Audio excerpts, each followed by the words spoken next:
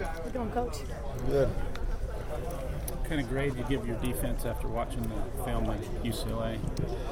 I don't know about grade. We don't grade. We just kind of try to fix problems. I thought they played hard like they normally do.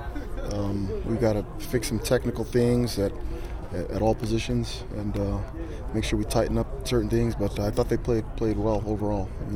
Obviously, you'd like to win and keep them out of the end zone a little bit more, but I thought they played hard. Average observer doesn't know what West Virginia does. What do you see? What could you describe what their I think they're a lot like Arizona. Quarterback's a lot like him. I don't think the quarterback is elusive, but he's a really good player.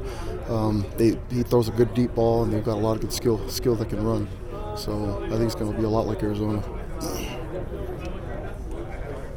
Looks like you got a really good tackling team this year. Is that something that you agree with, and did you emphasize that in fall camp? Or? Yeah, and that's something we always try to work on, our individual drills and all that stuff, just making sure that they're tackling. But I think the kids are doing a good job. There's certain things that we can do without putting too much of a beating on their body and still get them in good body position to make tackles. But I thought they've done a good job tackling. We still, probably one or two more missed tackles than you'd like. Normally in a game with that many plays, I think give up several, but I think we probably gave up a little bit more than we wanted to.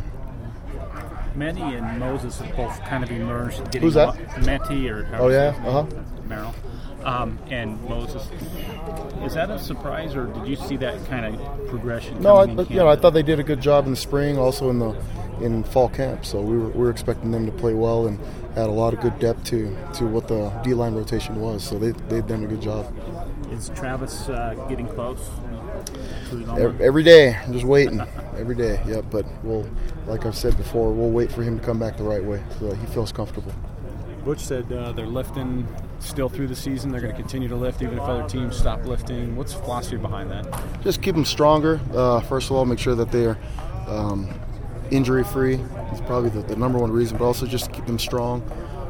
Obviously the lifts will be modified day to day throughout the week, but they're doing something every single day, which I like a lot. We can tell a difference with how big they are and physical they are too. Everybody talks about how much they've come along and how well they're doing, but what do you see and you say, here are the things you do need to get better? What do you get at from about? They have it. We've come a long way from when we first got here.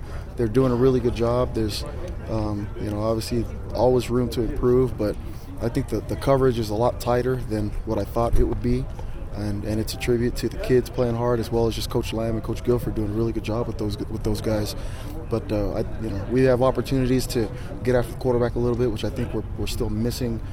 Sacks that I think are out there, at least tip balls with D linemen getting their hands up with getting in the quarterback's face. And so I think that's probably the biggest emphasis in my mind, is to make sure that we're matching up the coverage with the pass rush.